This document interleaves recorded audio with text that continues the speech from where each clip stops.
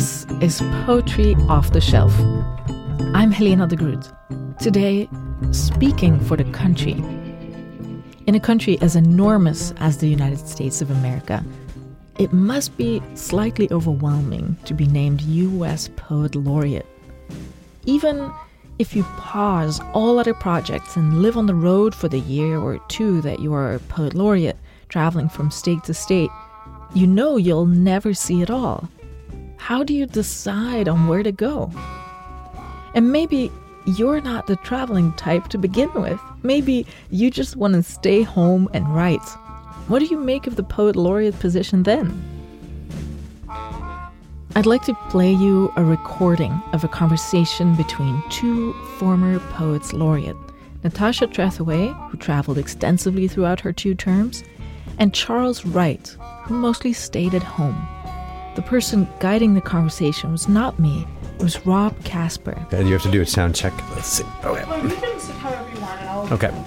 Rob Casper probably knows more about the Poet Laureateship than anyone.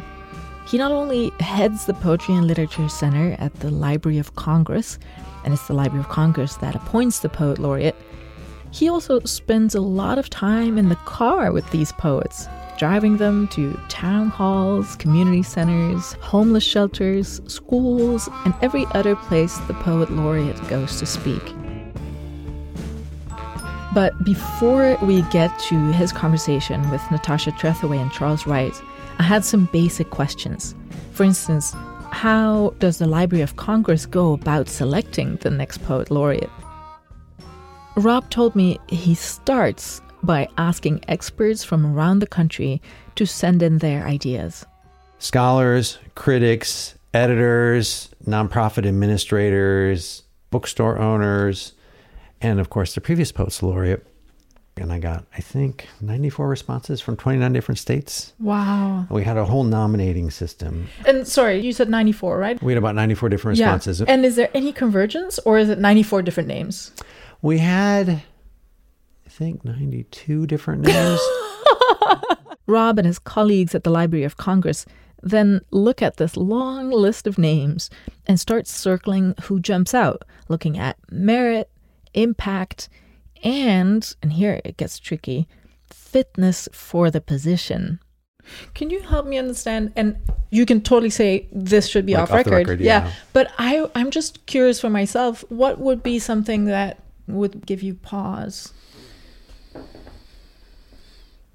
Is it like when someone is a heavy drinker or something? Or like what? What should I imagine? Someone who we feel or we have seen can handle the very public and sometimes challenging nature of the role. The Poet Laureate... Charles isn't really... With Charles, I'm talking about Charles Wright, who you'll hear in a minute, and who was not tremendously at ease with the public role of Poet Laureate. Well, let's put it this way. Okay. So our bosses at the Library of Congress are all the members of Congress and arguably the American people. And so we serve the most liberal to the most conservative members that make up that legislative body. So the Poet Laureate needs to be able to speak to every member of Congress and whoever that member represents. She or he needs to show how poetry, even when, or maybe especially when it deals with political subjects, deals with it in a way that speaks to our common humanity. Our common humanity. It can be hard to see sometimes when everything from birth to marriage and sickness to death has been turned into a gerrymandered battlefield.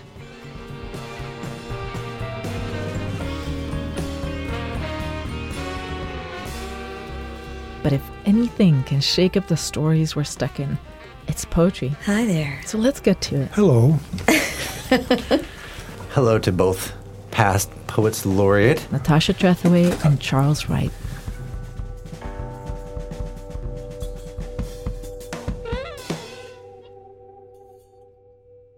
Do you have a sense of what it meant to have the laureateship happen at the time that it did for you? Well, I must say that I did it at the last edge of things. And it turned out to be so much better than I thought it was going to be, you know? I mean, even my childhood chums in Kingsport knew I was the poet laureate, which is the most important thing of all, as we all know. In fact, one of them put out the word that our poet laureate is dead. And then someone got in touch with him and said, no, he's not. Not yet, anyhow. So I kind of liked that because it knew that they were aware that I was around, even though I'm not in town anymore. It is still something that people know about. Yeah. And the most significant moment for me was when I was at the library. That's the Library of Congress in Washington, D.C., where every Monday and Tuesday afternoon, Natasha Trethewey would hold office hours for anyone who wanted to come in for a chat. A group of people came to see me, and they were Mennonites from Ohio who, in the 50s and the 60s, had sent missionaries down to Gulfport, Mississippi, my hometown, and they set up a camp there. My mother went to this camp, and my grandmother used to let some of the missionaries stay at her house for weeks on a time. And they found out about me, and they said, that has to be Gwen's daughter. And, you know, my mother's been dead for 34 years now. Her mother, Gwendolyn Ann Turnbow, was murdered by her second husband, Natasha's stepfather, after years of domestic violence. Natasha was 19. And they brought me playbills of plays that my mother was in when she was at Bluffton University in Ohio, which was a Mennonite college, but she got to go to because of the work that they were doing in the community. And they brought her back to me. Oh, that's really nice. And it was lovely. The funny thing about the laureate position, and Charles, maybe you feel like this too, in recent years, because a lot of people have done things, there's this expectation that you're going to do things. When I was first appointed, the newspaper reporters that I would speak to were immediately saying, so what's your project going to be? Mm-hmm. As if one is really sitting around thinking, oh yeah, the day I get that call, I'm going to be prepared to do this project. That's not what happens. You're not sitting around thinking about that. It's interesting too, Charles. I feel like I talked you into more readings, more events than you might have otherwise taken on in that year that you had as poet laureate. And maybe you want to talk about what that experience was like for you. No, you didn't talk me into more than that. I mean, I remember when Mark Strand, my old friend, was a poet laureate number 4. He had 37 readings in that year. Whew. And that's a lot of traveling, you know. Mm-hmm. I don't know what I had. I didn't know what, 5 or 10. I know Natasha had many more. But I am loath to do them, as you well know. And so I just like standing as a beacon for poetry instead of going out and talking to people, because I ain't very good at talking to people, you know, and particularly about poetry, as I'm not really sure what position poetry has in people's lives. I think it's very minuscule for the most part. And I don't know, I think they'd rather have a good burger than a good poem. and I don't really know what to say to that, because I don't much like burgers, but I do love poems, you know, and that poetry changed my life and gave me a life. And it's that iron thread that keeps on disappearing in front of me, but leads me to where I think I want to go.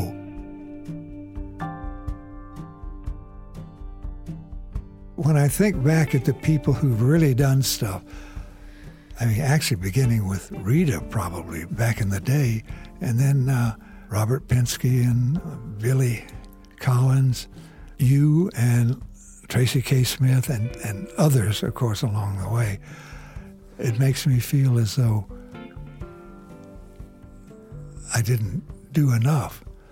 So I think it's very important to each individual what poetry does. Mm-hmm.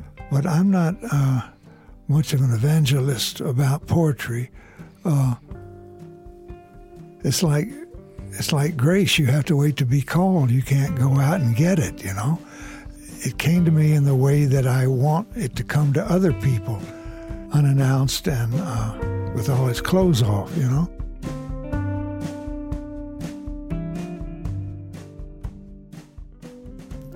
I was over in Italy, in the army stationed in Verona, Italy, and I had a friend there named Harold Schimmel, who was in the outfit with me, who had written poems and was a poet, you know, and I didn't know anything. I'd never written a poem in my life.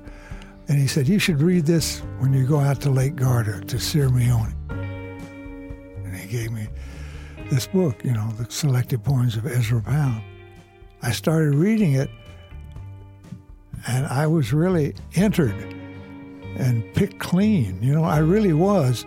And that was it, you know, and there was no kind of looking back after that.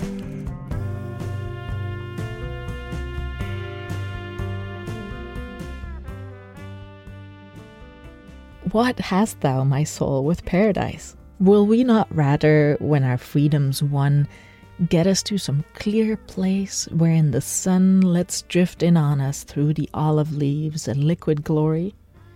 If at Sirmio, my soul, I meet thee, when this life's outrun, will we not find some headland consecrated by airy apostles of terrene delight? Will not our cult be founded on the waves, clear sapphire, cobalt, cyanine, on triune azures, the impalpable mirrors unstill of the eternal change?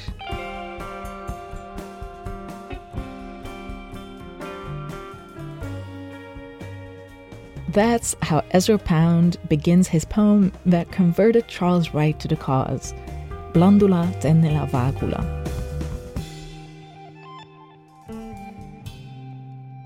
Well, maybe, Natasha, you could talk about where poetry lives and how that project celebrated the ways in which people found poetry valuable in whatever they were dealing with.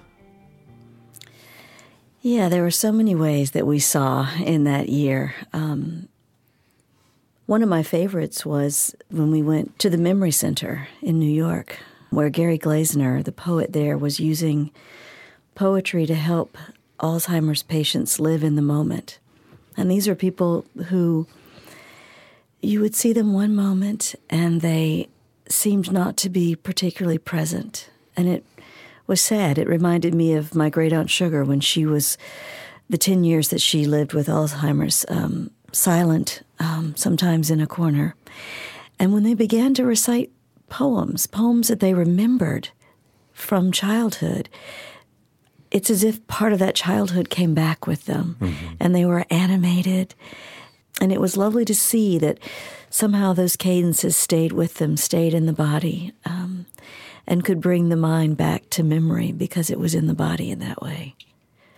I also liked when we went to Harvard Medical School, and Rafael Campo, the poet who's also a physician and a professor of medicine there, was using poetry with the interns, getting them to both read it and write it, because he felt that poetry, because of what it can do for empathy, made the young doctors more empathetic and more able to treat the whole patient. Mm-hmm. Well, that would be a good thing to do, yes. Yeah. Good for him. Mm-hmm. Yeah. Well, you notice that I haven't spoken much about the laureateship, because I was the stealth laureate, you know. Nobody knew I came and nobody knew I left. That's not true. That's not true. And, of course, that's because I made it that way, just because it's not the sort of thing that I am good at, even capable of, I guess, which is surprising because poetry has brought so much joy to me. And when I read a poem that just, I think, God, yeah, well, that's it. And I guess what I'm talking about is the beauty of certain images and the way that they can get inside you and sort of explode into a way of recognition that you might not have had before. I'll never forget when I read that poem called Afternoons by Larkin the first time, and talking about the young mothers with their children. Afternoons by Philip Larkin. They've grown up and they have kids and they're not young anymore. Summer is fading. The leaves fall in ones and twos from trees bordering the new recreation ground. In the hollows of afternoons, young mothers assemble at swing and sandpit, setting free their children. Behind them, at intervals, stand husbands in skilled trades, an estate full of washing, and the albums lettered Our Wedding, lying near the television. Before them, the wind is ruining their courting places that are still courting places, but the lovers are all in school. And their children, so intent on finding more unripe acorns, expect to be taken home. Their beauty has thickened. Something is pushing them to the side of their own lives. Something is pushing them to the side of their own lives. God, I wish I'd said that. I mean, I just think that that's just so perfect an example of what happens to people as we age. You know, they just get pushed to the side of their own lives, where they were going or where they thought they were going. They probably weren't going in the first place. It's tough for young mothers, you know. Gee whiz. Anyhow. Well, Charles, listening to you right now, I have to disagree with you about whether or not you're any good at being an evangelist for poetry, because in the year that I was doing Where Poetry Lives, one of the other places that I went that meant a lot to me was this school in Detroit, the Inside Out Literary Arts Program. And I was sitting at a table like this with some middle school kids, and I asked the question to them, what would you do if you had my job, if you had to somehow proselytize for poetry? And this young girl looked at me and she said, well, first, I would read them a poem. Because if they don't like poetry, they clearly don't know what it is. Yeah, and they'll never like it if they don't know what it is. You know? That's exactly what you do. You just read a poem. Mm-hmm. That's the best reason for anyone who doesn't know about this to find out as soon as they can.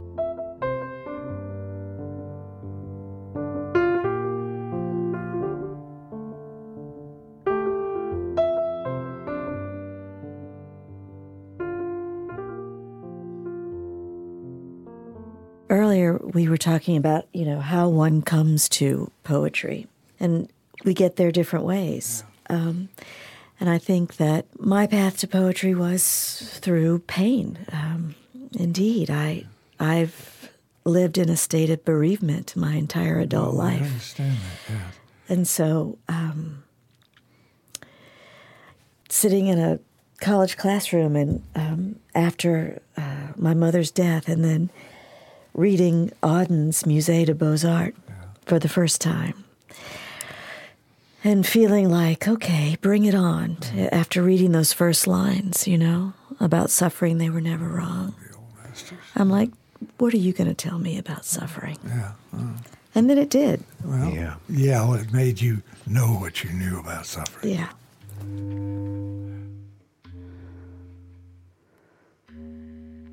About suffering, they were never wrong, the old masters. How well they understood its human position, how it takes place while someone else is eating or opening a window or just walking dully along. How, when the aged are reverently, passionately waiting for the miraculous birth, there always must be children who did not specially want it to happen, skating on a pond at the edge of the wood. They never forgot that even the dreadful martyrdom must run its course anyhow in a corner, some untidy spot where the dogs go on with their doggy life and the torturer's horse scratches its innocent behind on a tree.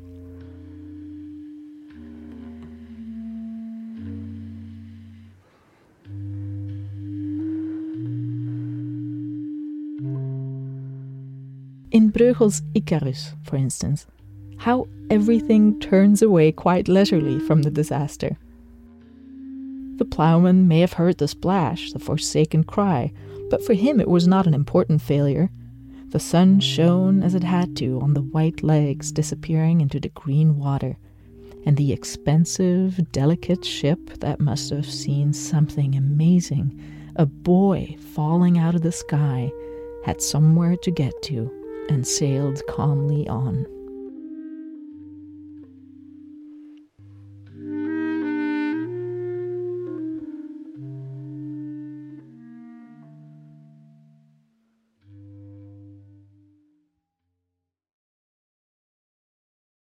Well, I've always wondered how I got into poetry. I had a happy childhood. I didn't want for anything except a better head and a better golf swing. And everybody always says, you know, you get hurt. Even Auden said that about Yeats, you know, Wild Hour, and hurt you into poetry. I never got hurt into poetry. That's why I always am kind of skeptical of whatever I do, because I don't know. I had a blessed childhood, so. Well, I think, I don't know that I would be either the person or the poet that I am without the intense love that I had as a child. So in that way, I can't even think of my difficult childhood as an unhappy one. But I also think, you know, sometimes I'm talking to students, and there's this sense among them that if they haven't suffered, if they haven't had an unhappy childhood, that they will have nothing to write about, that they can't be poets. And so when you say something like you're a little skeptical about yourself, there must be some other thing. Maybe it's a deep humane intelligence, empathy, the idea to regard the suffering of others and feel deeply moved by it, that you don't have to have actually suffered in the same way. And I would not wish suffering on anyone to make them a poet. Well, if they're lucky, they can all do what I did, have their lives changed by poetry. And that's what happened to me. That we could have such different life experience, but that both of us would say that poetry saved our lives. Oh, yeah, for sure. Yeah, I have no shame in saying that. But maybe the point is just that it doesn't matter how you come to it. Just that you come to it. That you can come to it at all. But everything you've said is a testimonial. It's like standing up in church and just saying, this happened to me.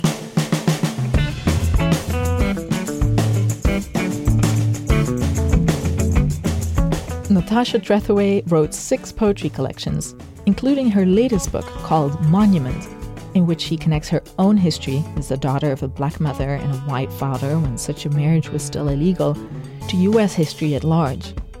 Charles Wright has written almost 30 books of poetry that, as one critic put it, search for transcendence in the landscape of the everyday. You can find more of their work on the Poetry Foundation website. The music in this episode is by Todd Sikafus. I'm Helena de Groot, and this was Poetry Off the Shelf. Thank you for listening.